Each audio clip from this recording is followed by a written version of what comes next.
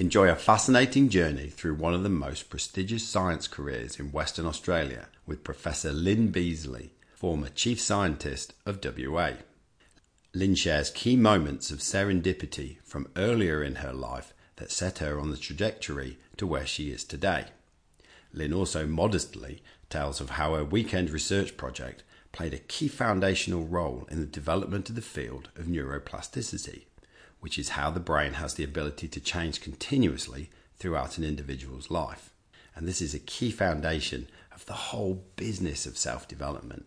We go deep on what is the actual scientific methodology, how to build a career in science, and the state of science in WA, and other super interesting topics that include the Square Kilometre Array Radio Telescope project up in Murchison, shark repelling stripes on wetsuits, and much, much more.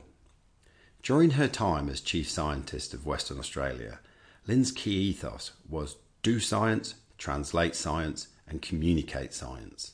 And it is exactly this reason as to why this is a truly approachable and fascinating conversation with such a wonderful and curious lady. So enjoy Lyn. Hello and welcome back to WA Real. I'm your host, Bryn Edwards. Today my guest is Lyn Beazley. Lyn, welcome to the show. Honoured to be here. Thank you very much. So one of the questions I always ask my guests at the start is how they came to be in Western Australia. I understand that you came here in 1976. That's right. For 2 years. For 2 years. Longest 2 years of my life. You were supposed to be here for 2 years. Well, that was the initial job, yes. Right. And tell me how you came here. Okay, well, you can tell by my voice I'm not Australian. I'm born in Britain, in a place with probably one of the worst names on the planet, Gravesend. Yes. Luckily, managed to go from there to uni, studied, and so I find myself by 1970, having met a wonderful partner. We're still together. Our first baby was born in 2000, about 4 years later, so that would be 1975, and by then we're living in Edinburgh. I have a PhD in neuroscience, a very new discipline, and I want to stay in research because I've really enjoyed it, but I also think that it would fit in pretty well with being a parent and flexibility to sort of travel anywhere in the world. My husband by then had qualified in medicine, and we looked at ourselves and said we always saw ourselves as sort of people who travelled a lot, explored a lot, yet there we were about to settle into a very nice house that we'd done up in Edinburgh, that we bought very cheaply and spent a lot of time doing up before all these shows came on the TV on how to do it. I wish I'd seen some. And we have a 1-year-old daughter, and we thought, well, if we don't see something in the world now, we probably won't. And so we looked around. We wanted to be in an English-speaking location. I guess for both of us that was going to be easier. I had worked in Canada. Richard had worked in the US briefly. Didn't want to particularly practice medicine under their system. Australia was an alternative. We looked around. We found jobs that we were offered here in Western Australia. We talked to friends who had moved from Edinburgh who said it was a terrific place. We took a deep breath and we did it. Right. What were your first impressions coming here? Well, I'd expected a desert, so I was amazed to discover how green it was, to discover it was a biodiversity hotspot. I had read zoology, so I thought I knew a little bit about the biology of the planet, but I had absolutely no idea about Western Australia, and that was an absolute joy to discover animals and plants I'd never seen before.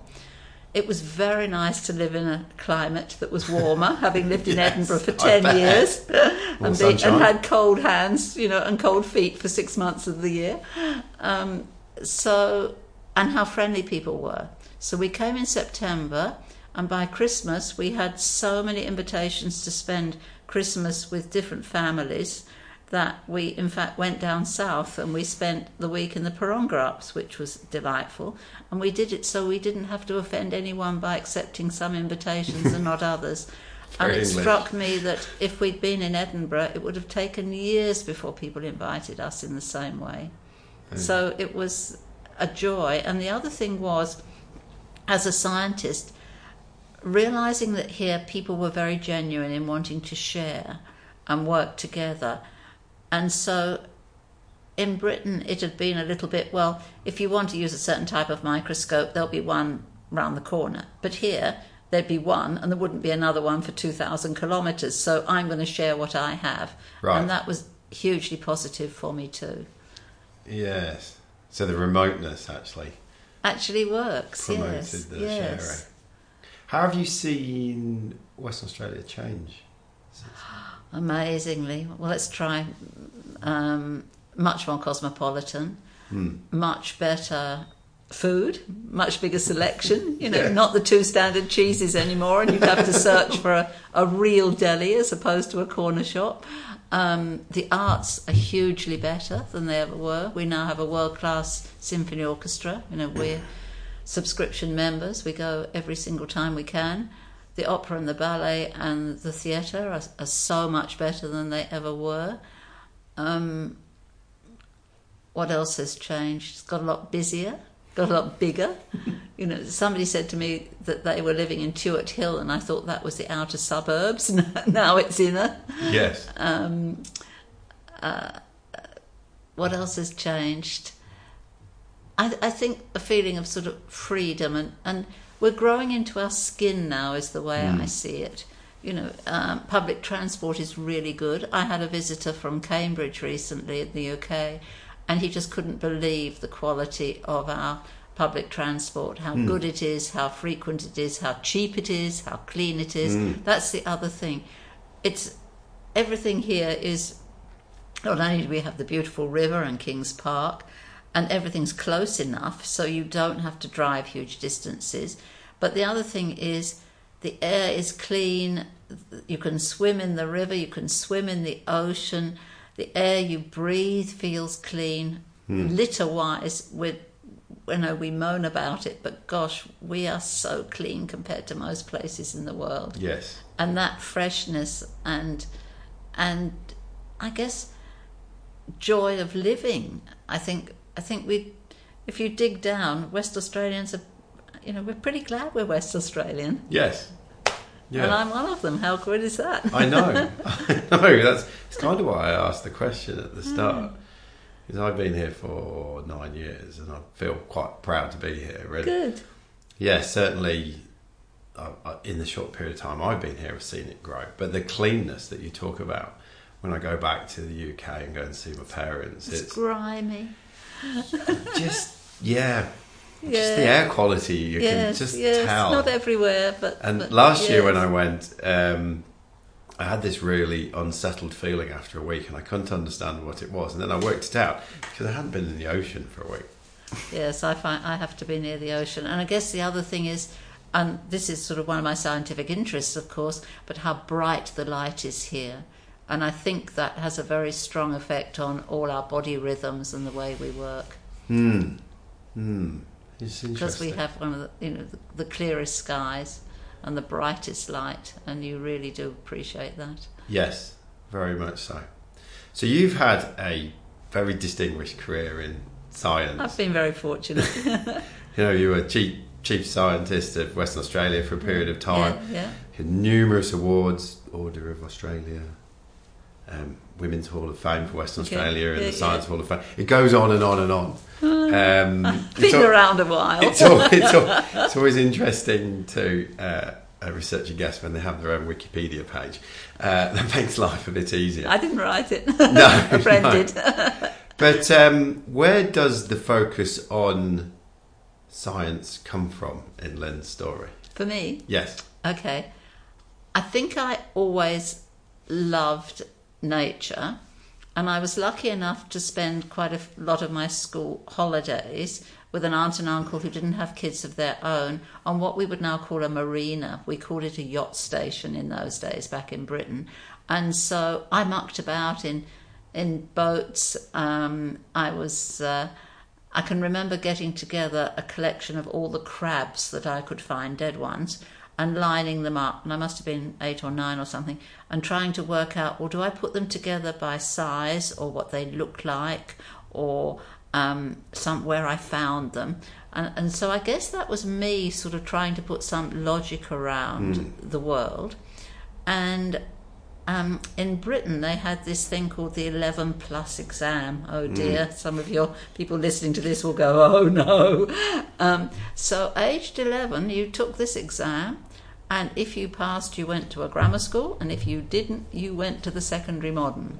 And it was very difficult to do anything else. If you were a boy, you could go to a technical college, but girls didn't do technical colleges in those days. Right. It was very hierarchical. And I was initially told I'd failed the 11 plus.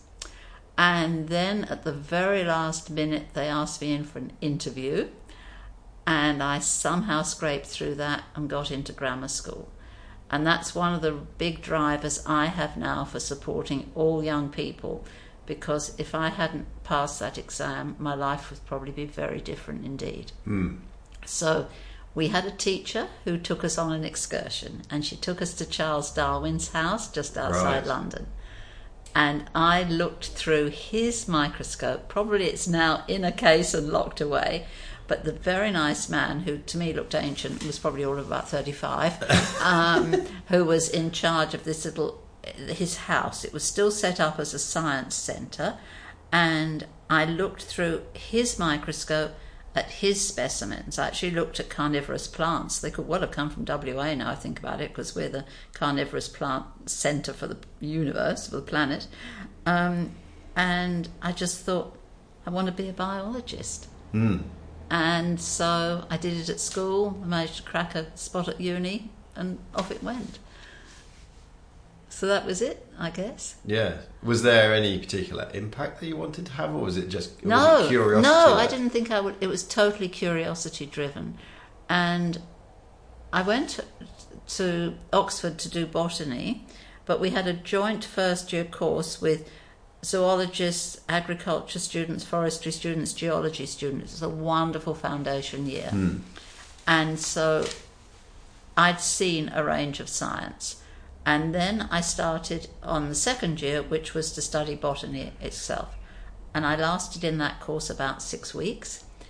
And botany has been transformed now. A lot of biochemistry on how plants convert light into sources of energy we can eat, sugars and the like. Also, with DNA, you can now classify plants a lot better than you could before. So it had come of age. But what I was exposed to, and probably it was not the full range, but it was the very conservative, old-fashioned biology of just classifying things. And I thought there has to be more for me in a degree than this. And I switched across to zoology, because basically they had gorgeous photos of the Serengeti National Park and penguins in Antarctica. They had a Nobel Prize winner teaching there, and I just thought this sounded... And also thought I might be able to get a job better if I knew a bit about animals. Heaven knows why. And then, as I was coming to the end of my degree, I was going to go off and do a PhD on paleontology, studying fossils in London, with a very well-known biologist, a guy called J.Z. Young. Anyway, I went to an evening lecture with my then boyfriend. He didn't last very long, but it doesn't matter. He got me to that lecture.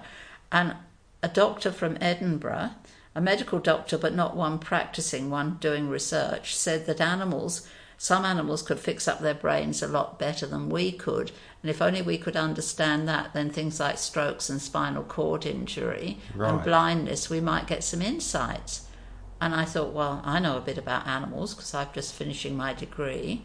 And this sounded something really exciting. Yeah. So I switched and just went up to him afterwards and said, can I come and do a PhD with you? And he said yes. Simple as that. Simple as that. So neuroscience didn't exist as a name then. You were either an anatomist, a physiologist, a pharmacologist, the list goes on, because we didn't see the brain and the nervous system and how it worked as an entity in its own right. In fact, the US was one of the first countries to catch on to that. So you had to find where you're going to live. So I worked in various departments, psychology being one of the main ones, because that really is neuroscience. And your background as a psychologist, you will appreciate that. So that's how I ended up doing a discipline that sort of evolved around me. And so that was a very lucky lecture to go to. And I say to people, if you see an opportunity, do a bit of research on it. I knew this chap was terrific. You know, it wasn't that big a jump for me. But if there is an opportunity that just pops up like that, don't let it go through to the keeper. And if you can study something or be in a job or whatever it is, which is a bit ahead of the pack, it's going to make a big difference to you. You know, so that wasn't me being brilliant. It was just stumbling almost into something that was really good. Two quite synchronous events with the 11 plus and going for that there lecture. we go. Because I was going to ask, how do you go from biology to neuroscience? Well, and then I'm probably looking at it today, going, well, if biology would be one thing and neuroscience would be another. So if you're a frog or a fish and the nerve that joins your eye to the brain becomes broken in an injury or something like that, it will regrow and you can see again perfectly. If it happens to us in a human, we still don't know how to get that nerve to regrow. So what is it in those animals that they have that gives that extra kick for the nerves to regrow? Or what is it in us that is a barrier that stops those nerves regrowing? And we still don't understand that fully. We know some of the barriers and we know some of the incentives to get nerves to regrow. But that was the link in for me, because this chap was actually studying fish and frogs. And, you know, I'd done a little bit about fish and frogs in a degree, so that was the link. It wasn't stronger than that. Wow, as simple as that. Yeah. There you go. So, where did your career go from there? Because I'm intrigued to know, what does a career in science actually look like? Well, yeah, that's one of the messages I try to get to young people now, is that I think you have to be flexible and adaptable. So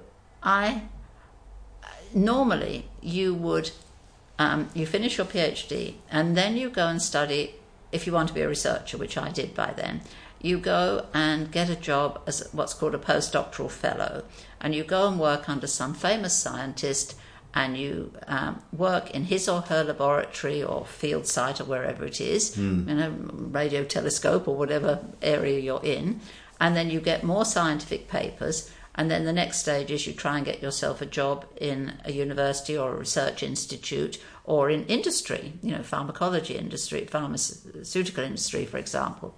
Now, I didn't do that because I had to stay in Edinburgh because my husband was still doing his early stages of his medical career. Yes. And you did those first few years as an intern and then resident and things in the hospital, and you did it where you graduated. That was the usual pattern in those days.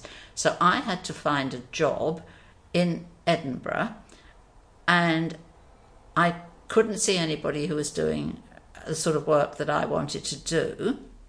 So I actually took a very routine job as a research assistant. So I had a PhD, but I was doing the job, working for the professor of psychology, doing his research. And I thought, well, that'll get me a little bit of extra experience, and it's more or less moving my career ahead a little bit, but it's fitting in with my lifestyle and my marriage. Well, he was a wonderful professor, because I said to him after a bit, I'm working for you 9 to 5, Monday to Friday, but what if I came in the evenings at weekends and tried to do my own research that I'm really interested in, and it wouldn't cost very much? Could I get going on that? And could you give me a bit of a space, you know, little corner of the lab I can do it in? And he said yes, which I thought was wonderful. A lot of people would have said no. I was going to say, because the way you described that career before, like, you know, you go and work underneath something famous, it's always like, so you're going to spend quite a few years dogging it out, doing what somebody else focuses on, rather than what you truly want to do.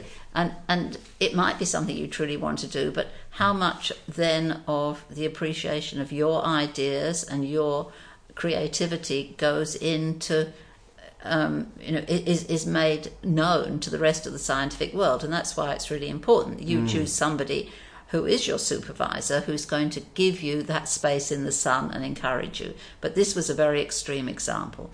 Anyway, I got 3 scientific papers. I was the only author on those. And I did that all in this second job. And Richard was really busy as a doctor. He only came home 7 nights every month because he was on call and things at night. Yes. So it fit. We didn't have any kids then. So I then applied for money from the UK government to do my own research. Stopped doing the research assistant job. They got someone else to do that. And my little, weekends and evenings turned into my lab. Yes. So armed with that, and people realising I had to have done it myself because there was no other authors on the paper, it was just me. Yes. Then I applied for the job in Australia, Western Australia, at Uni of WA, and it suited Richard too because he was then offered a job in the Department of Medicine at UWA, and that's when we moved. So it's carving out something for yourself. Harder to do these days, I think, but with the right people and the right support. Entrepreneurial the way. Well, it was.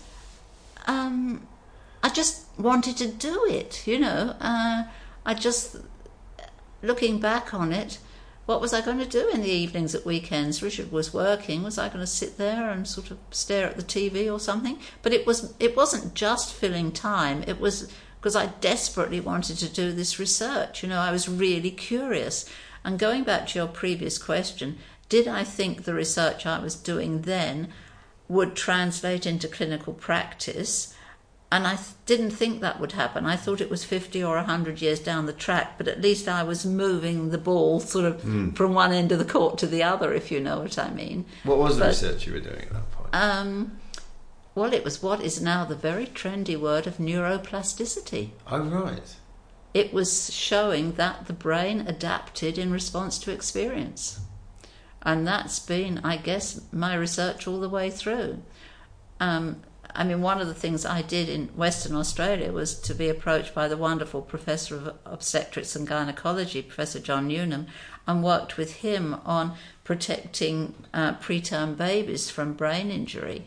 Now, I never imagined I could do anything that would be clinically relevant, but I have. Other aspects of what I was talking about earlier, about finding these molecules that encourage nerves to regrow or stop them, there seem to be so many, we're still going down the list, and when there's always another barrier, you then work out what that is, work out how to mask that, but then there's the next one. So in some ways what I've been doing, it has moved the field forward but quite slowly, but in other ways, by thinking outside the box, by working with clinicians, we've had an impact clinically, and I think that's wonderful too. And in fact, it helped ensure the health of one of my own grandkids. So that's very close to home for me now. Yes. I was interested to know, I just want to take a moment, because a lot of people, at times, science says, so then we do in science, and we talk about the scientific method. Not everybody engaged at school. Not everybody. Absolutely. Could we just take a moment to just run through what is the scientific methodology? Well, I guess the scientific methodology, in its extreme form, is disproving things. Yes. You will know this, I'm sure, from your training in psychology. Null hypothesis. The null hypothesis, Popper principle. So you set up a hypothesis, which is a very swish name for a hunch. But your hypothesis has to have some sort of backing. You have to have some clues that you can apply to make it sound as if it's sensible. Yeah. And then you do it. And basically you try and prove or disprove that. Easier to disprove than to prove. Yes. But it's like a metaphor for life. Absolutely. Exactly the same. And some things will work and some won't. And that's one of the dilemmas of a scientist, because you can do work which is going to advance the field in little tiny edges, and we need that. I always call that percentage science. You know that if you do this study, you'll get a result, you'll publish a paper, we'll know a tiny bit more. Or do you do a leap of faith and try and jump things forward a lot? Yes. And there's a wonderful chap who's now president of the Academy of Science of Australia, Professor John Shine, and he ran the Garvan Institute, very famous institute in Sydney of medical research. And he said, if everything you do succeeds, you failed. And I know what he means by that, because it means if you don't every so often do something which is a little bit outside the norm, beyond, then we're not going to have those. We'll do incremental things rather than taking a leap forward.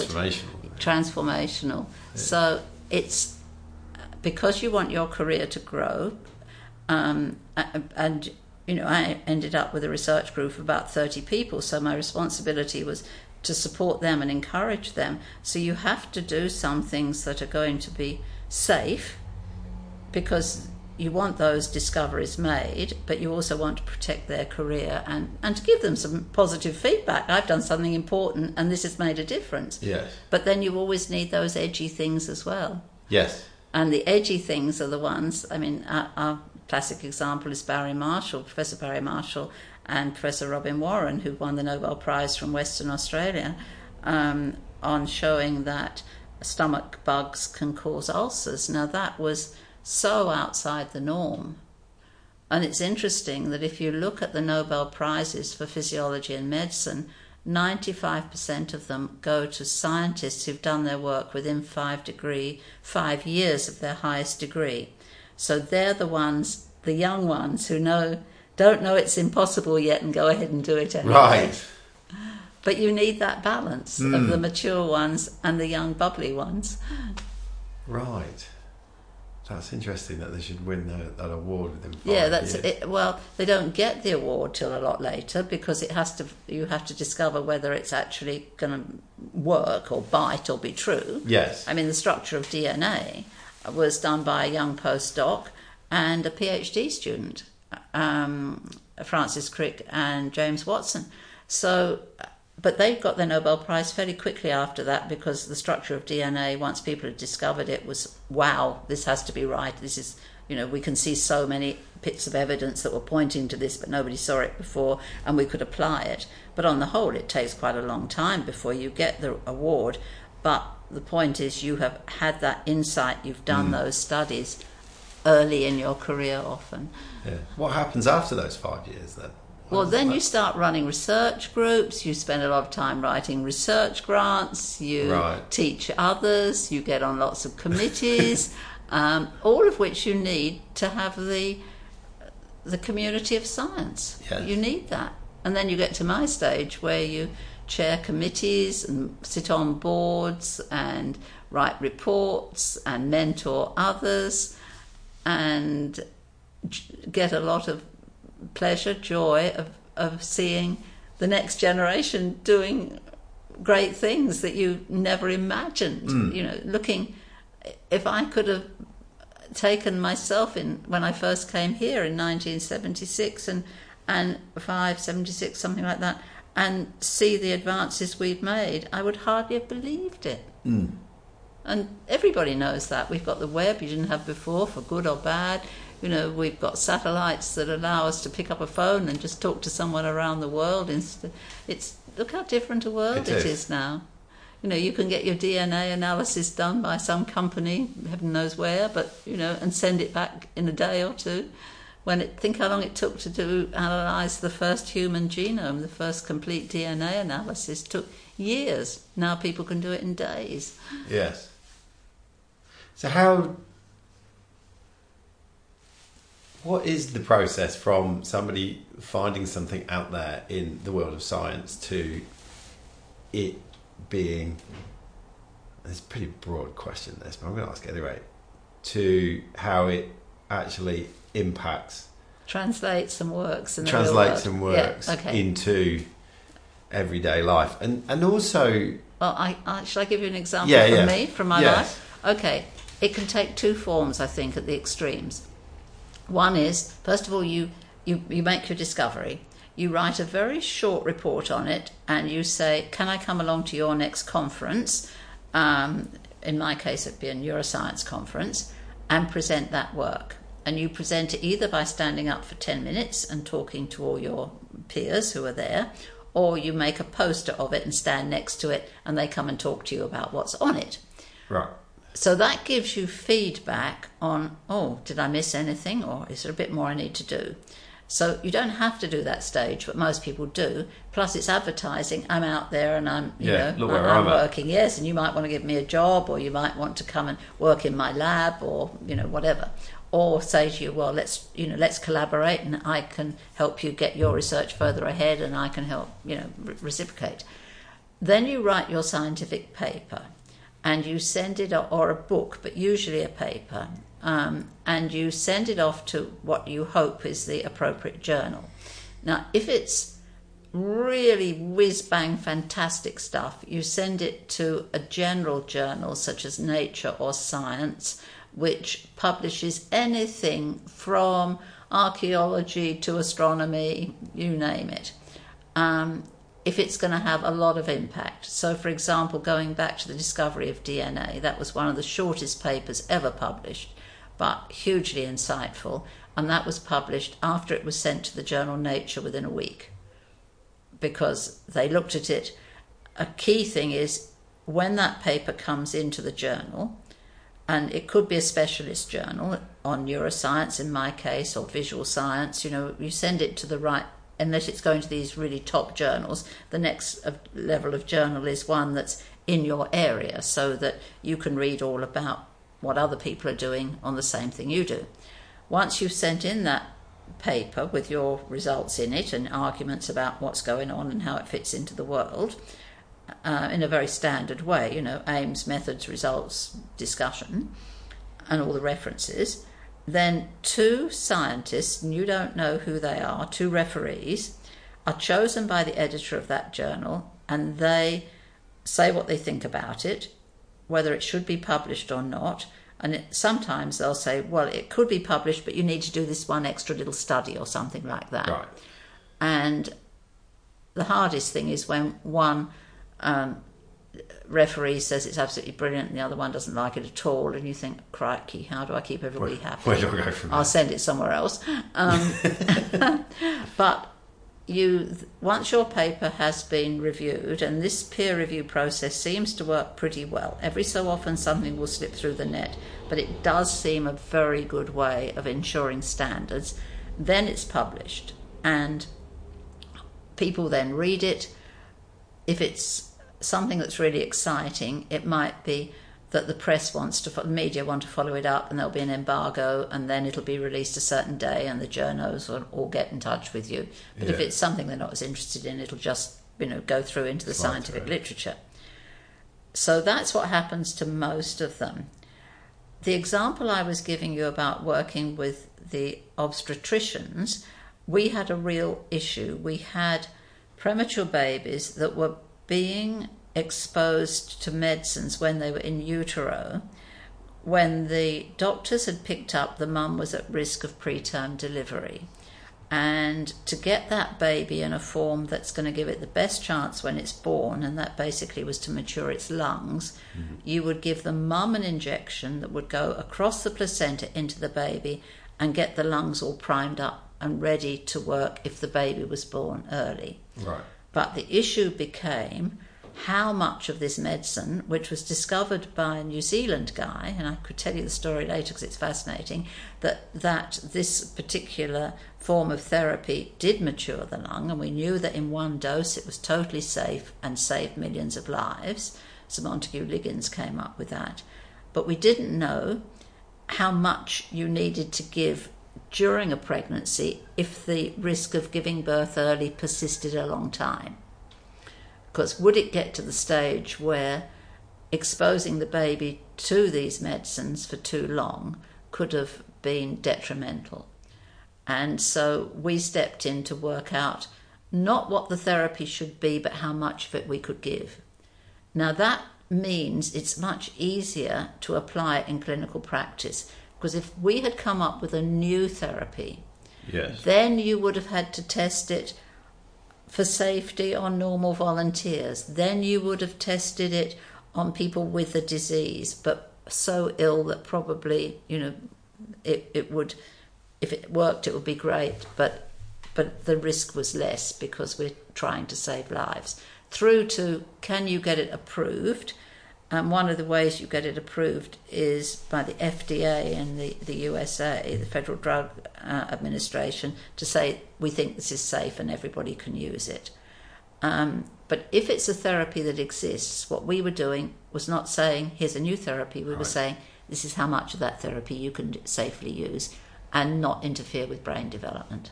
Yeah.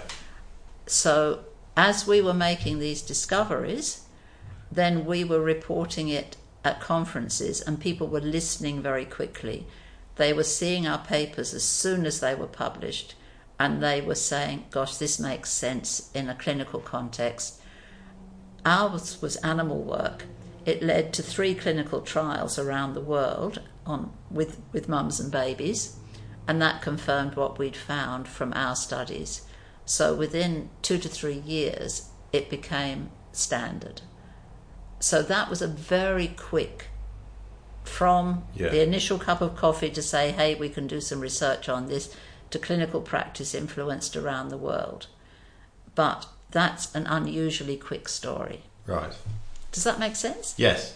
Okay. Because I'm always curious to know how, there's obviously people doing great work, but how quick does it Quite move often, from well, one people place often to say another? from the idea to actual, in terms of developing new therapies, medical discoveries, 10 years would be, what we're looking at.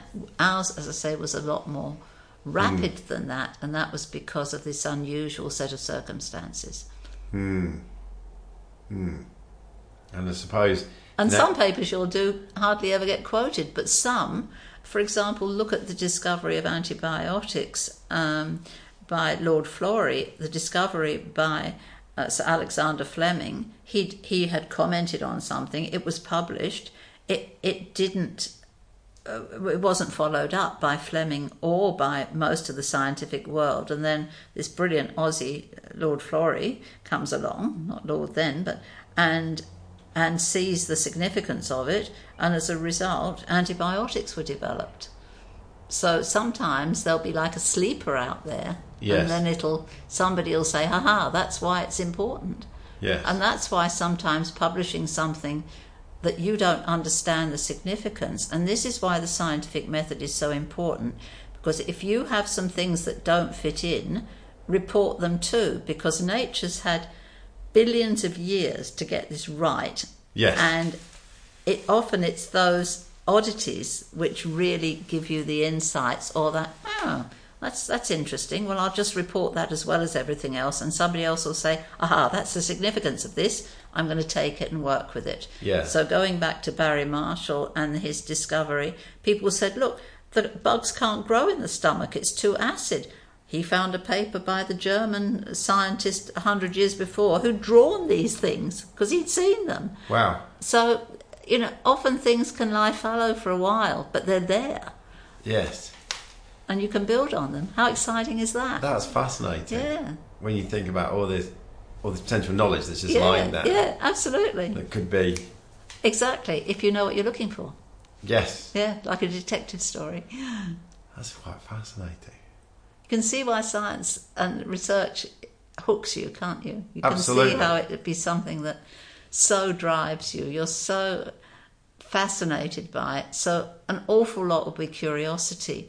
But I think as you mature, you begin to see the relevance of what you're doing and how it can work. And sometimes it'll be a lot faster than others. As I say, when my team were working jointly with those from King Edward Memorial Hospital, they immediately could see the clinical significance of that. But others, they would think, well, I'm building on things for the next generation.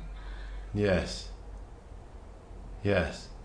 And how does that then move into the sphere of the public domain. And now that's why when I became Chief Scientist of WA, the first woman to hold that role anywhere in Australia. I was going to ask you about this role. So that was very exciting, and I didn't actually apply for the job. They invited me to apply, which was fantastic. I had the motto, do science, translate science, communicate science. And say that again, sorry. Do science. Do science. Translate science. That means see the relevance so you can get a procedure, a product, an idea, move it across from the laboratory or the field site, wherever it is, into something that you can do something with. So it might be a discovery that would lead to a new type of therapy in a hospital, or it might be something that would design a new gizmo that you can build and set up your own startup company and make, or it could be an idea that you would sell to a company that could develop it, or give to the government and they could build it into their procedures, or give it to the community. It could be anything. But the component that scientists have not necessarily been brilliant at is communicating it. So when I started as a scientist, if you actually talked to the media, if you weren't on the TV and the radio, there was a bit of what's he or she doing that? We're scientists, we're not communicators. And we have had to absolutely do a U-turn on that, because I'm totally convinced that you have to be able to communicate what you do. Because if you don't, it means that the world isn't having the greatest opportunity to take advantage of your discoveries, your ideas, and make the world a better place for everyone. You're off working in your own little silo in Ireland. You are otherwise. So for me, communicating is really important. It doesn't replace science, but I think any person doing a degree or a TAFE course, let's do lots after school, let's stop studying. A component of that is how you talk about what you do.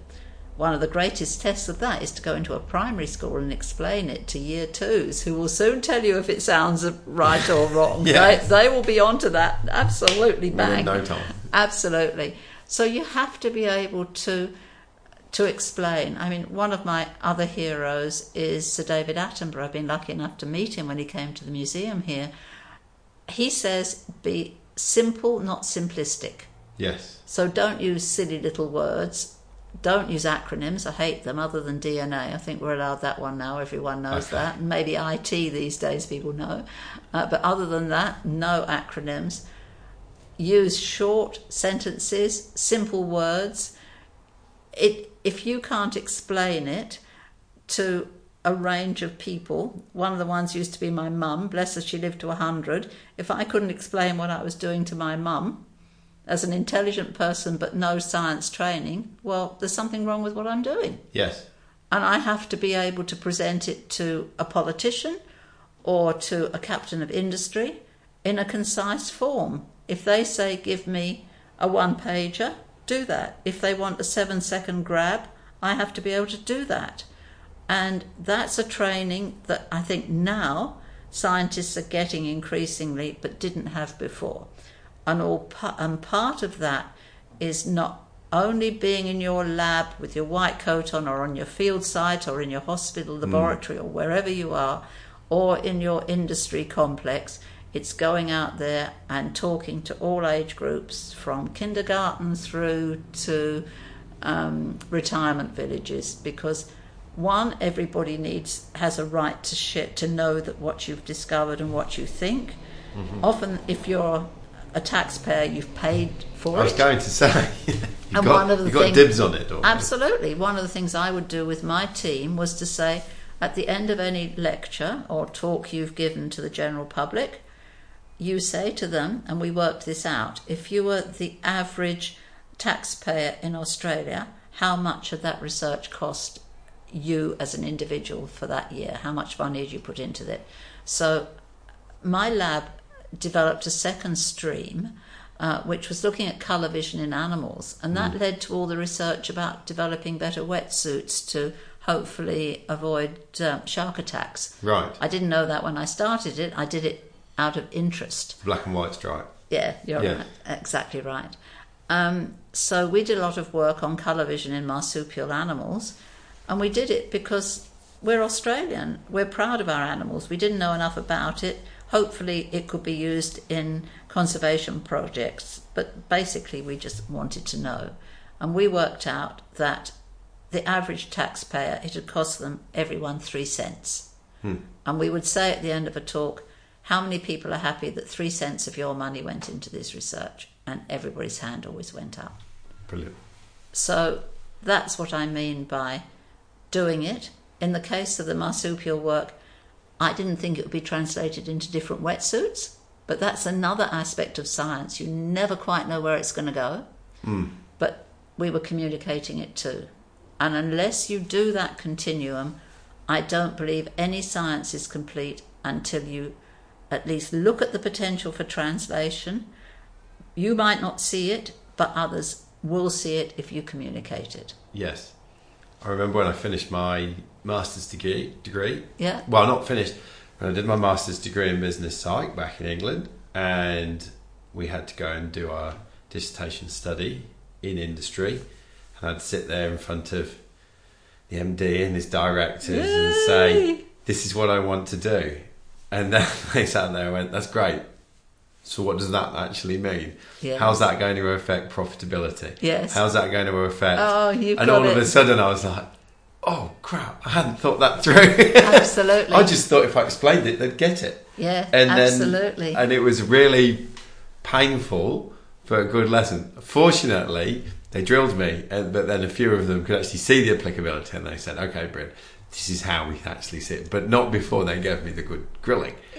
So that resonates so much. And so I was put into this painful place and then brought back out of it. Yes. And then it was like, and I think think that's all learning part that of day. it. It is a huge learning curve, absolutely.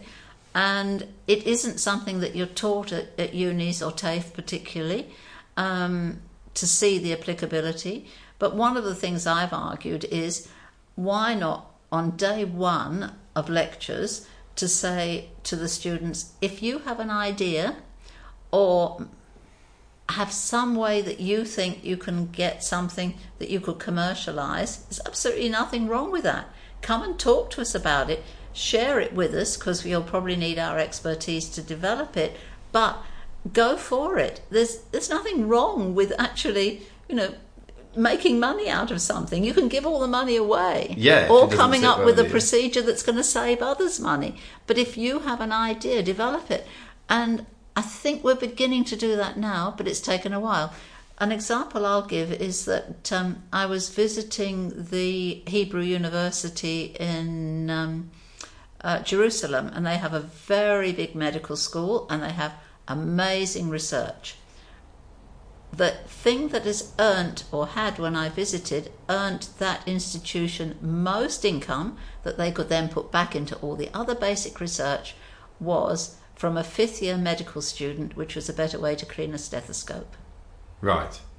And all the profits from that, because the student had the bright idea, he received some of the income. I don't know if it's a he or a she actually, but the rest of it came back to support much more research. So I think we need to get that idea out there even more. Because I imagine it's an interesting balance, certainly in the scientific community. And I imagine we go through this in life. We've got our innate curiosity and passion, which can take us a long way. Yeah. There is also understanding, the scientific rigor of following that curiosity in a way that can then be replicable and then written up and critiqued and peer reviewed.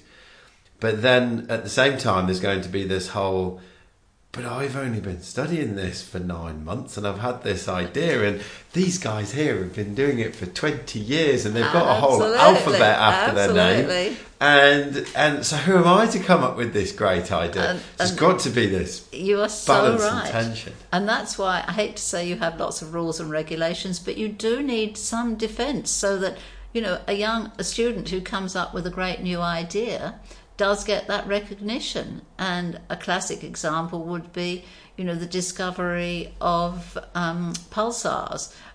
an amazing lady at Cambridge Uni, who was a PhD student, and she thought they were little green men when they first saw them. Well, she didn't really think they were really, but that's the nickname they gave them because they were these very fast bursts of radio waves coming across space. Now, she didn't actually win the Nobel Prize for that. Her supervisor did. And there was a lot of feeling around the world, well, maybe the student should have shared that. Yeah. And so you do need a few regulations in place, I think, to set it up. And if you've been working for 20 years and you've got all the background and somebody comes up with a bright idea, sure, you've got to share it. I mean, I think that's a hugely important part of it.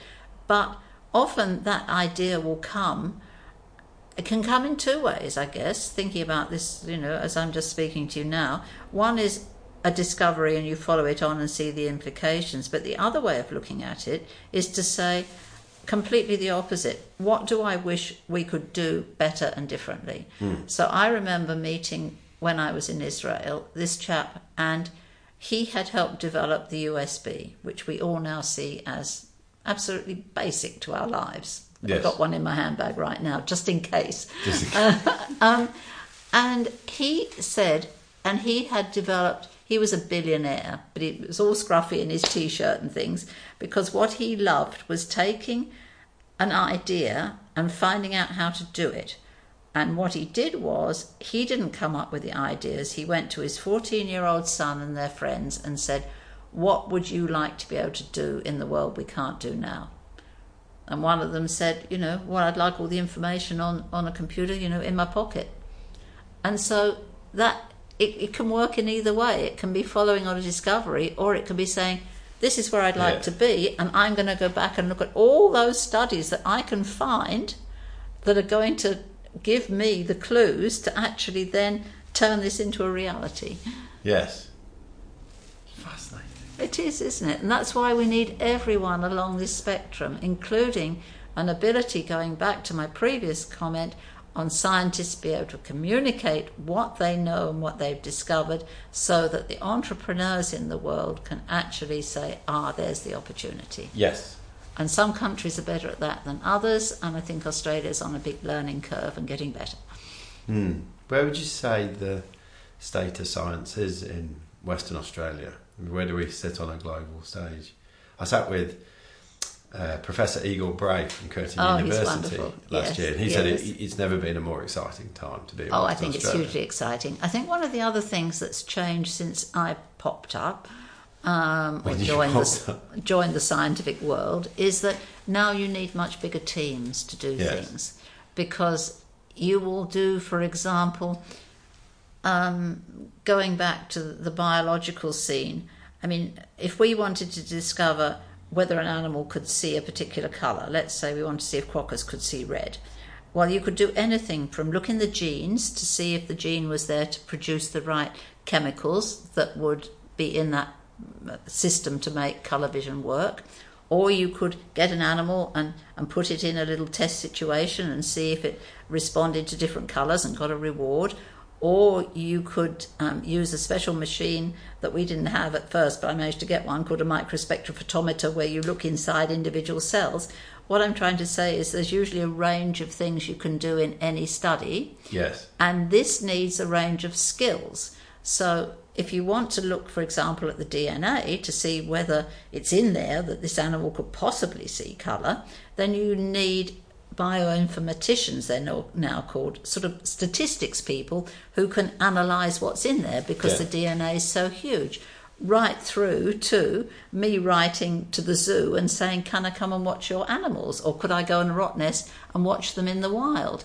So you need much bigger teams on the whole now to do things, and that's good because it gives you a better result and faster, and you feel you have more confidence in it. And it also brings you in contact with more and interesting people to sort of get different insights into things. But it does mean that because the world now can communicate very easily, WA can take advantage of what we're good at without being isolated. So I can have an idea and I can be talking to someone in Russia or in Canada about it, in a second. And the things, so I believe we have to be good at two things. We have to be good at what we really have the potential to do well. We have great biodiversity. We don't understand that fully yet. There's probably all sorts of molecules in our plants, for example, that could have lots of health benefits. Yeah. But we also need to know what's in our oceans to protect them.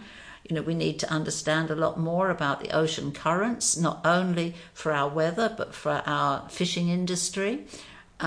So these will be the sort of medicine. We've been very strong in medicine. If you want good hospitals with the best doctors, nurses, you have to have the best research going there, because that's where those people will go. So there are lots of examples where we can lead the world. We lead the world in automated mine sites. Yes. There is no doubt about that. As I say, we won a Nobel Prize through Barry Marshall. So these are our strengths, but there are things we need to be good at. And one of the things about Western Australia is it's a very big place. So one of the potentials we have is to say, right, we can make telemedicine, for example, work really well. So my husband actually does this. He will. What's telemedicine? Telemedicine is where your consultant is sitting in a teaching hospital in Perth by default, and your patient, your client, is in Kununurra, Esperance, a remote mine site on an Aboriginal reserve, and you're actually working with the local clinical community there. So these are things that we can develop a lot more and share them with the world, because again, there are so many people who could benefit from that. Yes. So and lithium would be another example. Lithium isn't found in many places around the world, but it's essential for your mobile phone and all these modern computer systems. Well, can we develop, and we are, looking at lithium mining becoming an important part of our economy. Yes. So we have to look at where we have strengths and where we have potential strengths, but also where we have needs. And if you put those together, there'll be some things that we won't do. We won't do response of people to living at higher altitudes, because we haven't got any really high altitudes, but we do have deep oceans. Yes. So and we have got lots of space. Absolutely. So it's looking at those, and it's also looking at the individuals who have fantastic skill sets, who choose to be here or we can attract here. So one of the other world leaders who was the Scientist of the Year for WA last year is Professor Peter Newman from Curtin Uni. He's a world expert, in no doubt at all, on sustainable cities. Well, boy, let's make the most of his knowledge from around the world to move in that direction, because we all want a more sustainable life. Yes. So that's the way I interpreted the needs of science, technology and engineering when I was chief scientist, and I'm sure that's the way the wonderful current chief scientist for WA, Professor Peter Clinken, is doing. Yes. And encouraging all our young people, because we need the next generation. Was having a large amount of space a key part in the square kilometre array? Absolutely, and you're so right to mention that. Potentially the largest science undertaking on the planet ever needs an array of radio telescopes in somewhere that's really radio quiet. So go up to the Murchison, where there's about 130 people in that shire, 100 if they all nip into Geraldton to do their shopping, where we can listen into space without interference from mobile phones, microwave ovens, your camera, you name it. And so between Western Australia and our friends and colleagues in South Africa, their facilities in the Kuru Desert and ours is in the Murchison, we are busy building the biggest array of radio telescopes the world will ever see. And it's called the Square Kilometre Array because if you count up the area of all the dishes put together, if they were all in one space, they would occupy 1 square kilometre. It's huge. But it's even better to have them distributed a bit, as we discovered last week with the first photo of a black hole. How awesome was that?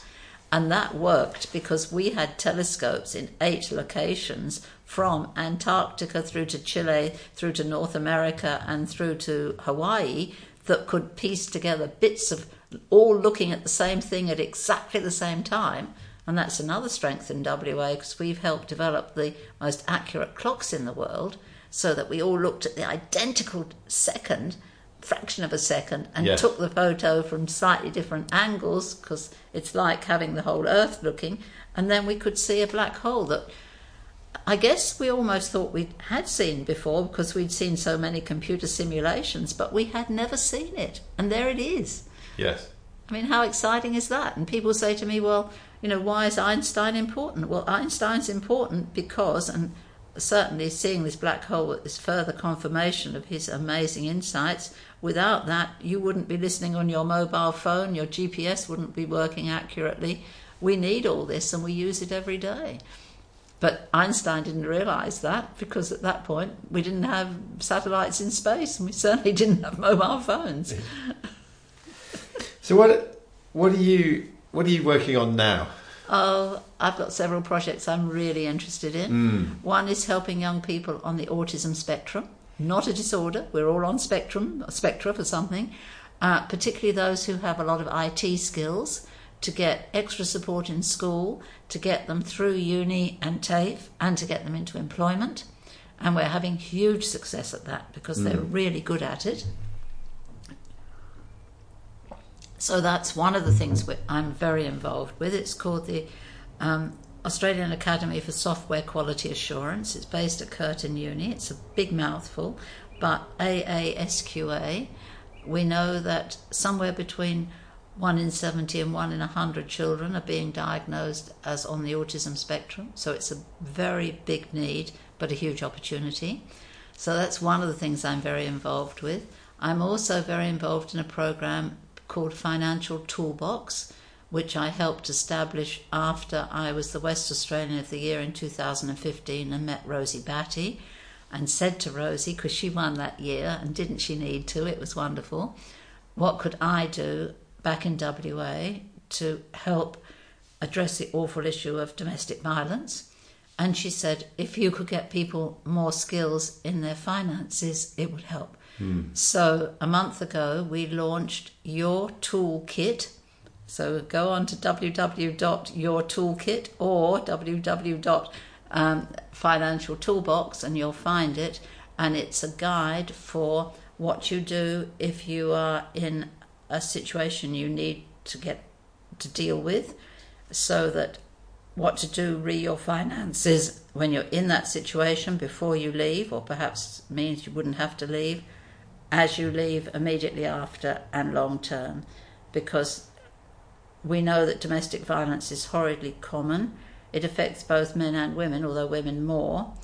And if your partner, for example, changes the passwords, stops you getting access to your credit card, worse than this, lands all his or her debts on you, then you really need some help in sorting that out. Yes. So that's one of the other things that I'm spending a lot of time doing.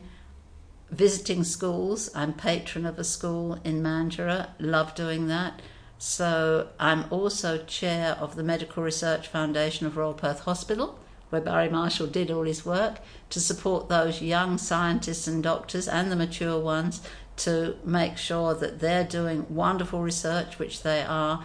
And going back to the translation conversation, some of those are making a huge difference already. An example being these ghastly episodes where somebody gets a one-hit punch, you fall, you crack open your skull, you need the bone to be rebuilt, and we now know how to do that at Royal Perth with a wonderful program of putting together biologists and engineers and working with clinical doctors, going back to the team approach. So we can give you a ceramic scaffold through which stem cells, your own stem cells, will grow and rebuild that bone to protect you. How awesome is that? So those are three. I've got a much longer list, but they're three that come to mind immediately that I'm doing right now. Yeah. Certainly with the autism and the toolbox, what are some of the things from your life as a scientist that you've brought into those? Teams. Getting teams together, because science is teamwork, as I've said already. Finding enthusiastic people you can rely on. getting a range of skills. It's just like science. You need you need probably somebody with accounting skills, a lawyer in this case of our toolbox, someone with IT skills, becoming more organised with time so that we now have working groups, call them subcommittees, whatever you like, to work with the rural community, to work with young people, particularly the women at risk, but we also organise workshops just for everyone to learn better financial planning, because it's not something you learn particularly in school these days. They're beginning to introduce it, but gosh, you need to know these things. So yeah, the same principles that have worked for me, and how you communicate it, so that when you get half an hour to sit down with the Minister for Women's Interests, which we did, and thank you the state government for funding your toolkit programme, we had to get that message across simply and clearly. We had to tell her it was a good idea, how we were going to do it, and why it would work. And it's interesting because speaking to the Minister afterwards, the Honourable Simone McGurk, she said, people come to me with ideas, but they don't tell me how they can make it work. Yes. So, it's whether you're running a science team or a programme like that, which seems a bit different. I'm the sort of rover out there. I'm there talking to community groups, talking to you now, getting us on the radio, so that both Channel 7 and the ABC have run slots about us to get the message out there. So I do that sort of much more entrepreneurial role, and coming up with ideas, so that basically, when we set this up, we said we can just run a series of workshops or sort of events where we get key people to talk about women in leadership, but we want to do something practical, and this is the practical thing, where it took nearly 2 years of research to come up with it. Going out, talking to women at risk, seeing what they needed. Again, that's like science. You do your stand up. You investigate the idea. You see if it's got legs, and then you start putting it into practice. It's very similar principles. And it's the same running anything, running your house, running a scout group, anything. Yes. Do you miss having a little corner in a laboratory? No, not for a moment. I think I'd be positively dangerous. And I've got to the stage now where I just enjoy hearing the brilliant things that other people have done. And I guess because I love everything. I love the sky. I love animals and plants around me. I love seeing medical research working better. I love seeing young people who wouldn't have a job now in a job.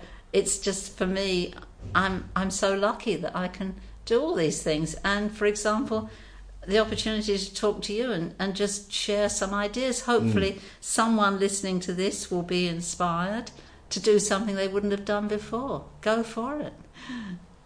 What have you learnt about yourself on this journey? Well, I'm still trying to be more confident. I think the imposter syndrome, thinking, could this be me? Can I do it? Is it going to be okay? Do you mind if I ask? Is that still an English thing?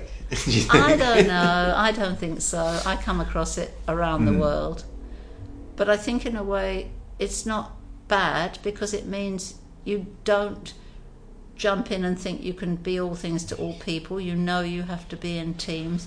You have to like everyone in the team. There's nothing worse than a team where somebody really annoys you. I'm too old to put up with that anymore.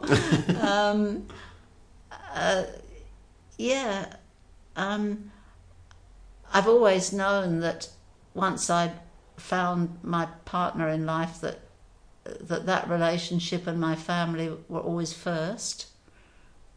Because if you haven't got that, what do you have?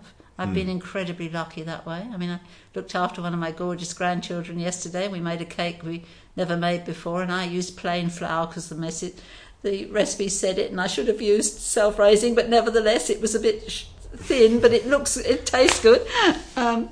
So yeah, that's always the first consideration. And then I love the idea that at the end of the day, I feel I've done something that's, I know it sounds corny, but it's helping make the planet a slightly better place. I mean, before I came to see you, I met with this lovely lady that I'm mentoring. She's a student aged 21. I met her when she was 19. She wants to be an astrobiologist. She wants to understand about life in space, life forms and molecules that make it and things like that. And I introduced her to a fantastic team at Curtin University. She's publishing her first paper now, would you believe it? She's still an undergraduate. And she said, without that one meeting, I'd never be doing any of this. And it's completely changed. It's given my life a direction. I know what I want to do with my life. I mean, what an honour for me to do that. And then to come and talk to you. And then I'm meeting with someone later today who wants to be more involved in getting into schools to share the message of science. So, by the end of today... You'll have made an impact. I hope I've stopped it going backwards at least. Indeed. What does the next sort of 3 to 5 years look like for you? Well, on personal terms, the bucket list. We did Antarctica. We've done some A's. We've done Alaska, Antarctica, Atacama Desert. So I don't know when we get onto the B's. From that personal point of view, watching my grandchildren grow up. They range in age from 16 down to 1. Being there, supportive for them in as many ways as I can. In terms of initiatives, I'm not very good at saying no to things, so I've got so many things that I'm doing that basically I suppose you could put into 2 categories. It's helping in the sort of social, medical sort of researchy area, and it's working in the environmental area. I haven't talked about that much, but that's very close to my heart as well. So I chair a national committee called Terrestrial Ecosystems Research Network to monitor the effect of climate change on our environment. And I'm very involved with turtle research now. So I guess the next 5 years we'll see if people still want me to be doing things, because I don't want to push, I only want to be useful as long as I'm useful. Yes. But I'm lucky enough that people are still inviting me to do things, and I'm not the sort of person to sit around and just watch the world go by. And I don't have... Somebody said you don't have any hobbies. Well, cooking's my hobby, actually. I cook at least one new recipe every week, and I love cooking. But I don't have lots of other things. I'm not in the tennis club and things like that, because I'm still, luckily, have a full diary, as you know, for finding a spot for us to do this together. Yes. So aren't I lucky? Yeah. I'm incredibly lucky. I know. No wonder I've got a big smile on my face. You do. You do. One of the last questions I'm going to the gym. I have to go to the gym 5 days a week. But it's usually 4. Let's admit it. Let's admit it. Keep your body maintained.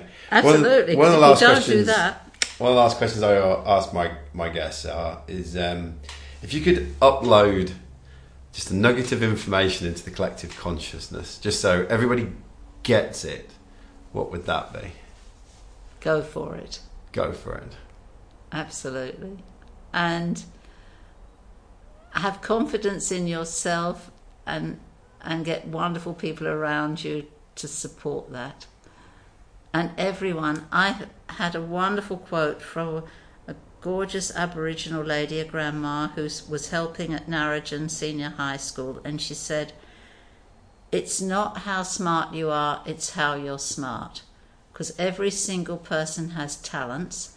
It's just finding those talents and encouraging them." And so I absolutely think that everyone has something to give in whatever way it is, and just try and do that.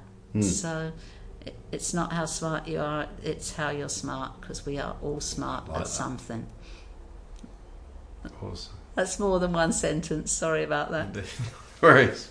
Lynn, it's been an absolute pleasure to talk to you today and listen to your journey. I'm just overwhelmed by... Don't be. It's just lovely to hear. and to sit and see you smile as you talk about it as well, and how grateful you are for it all.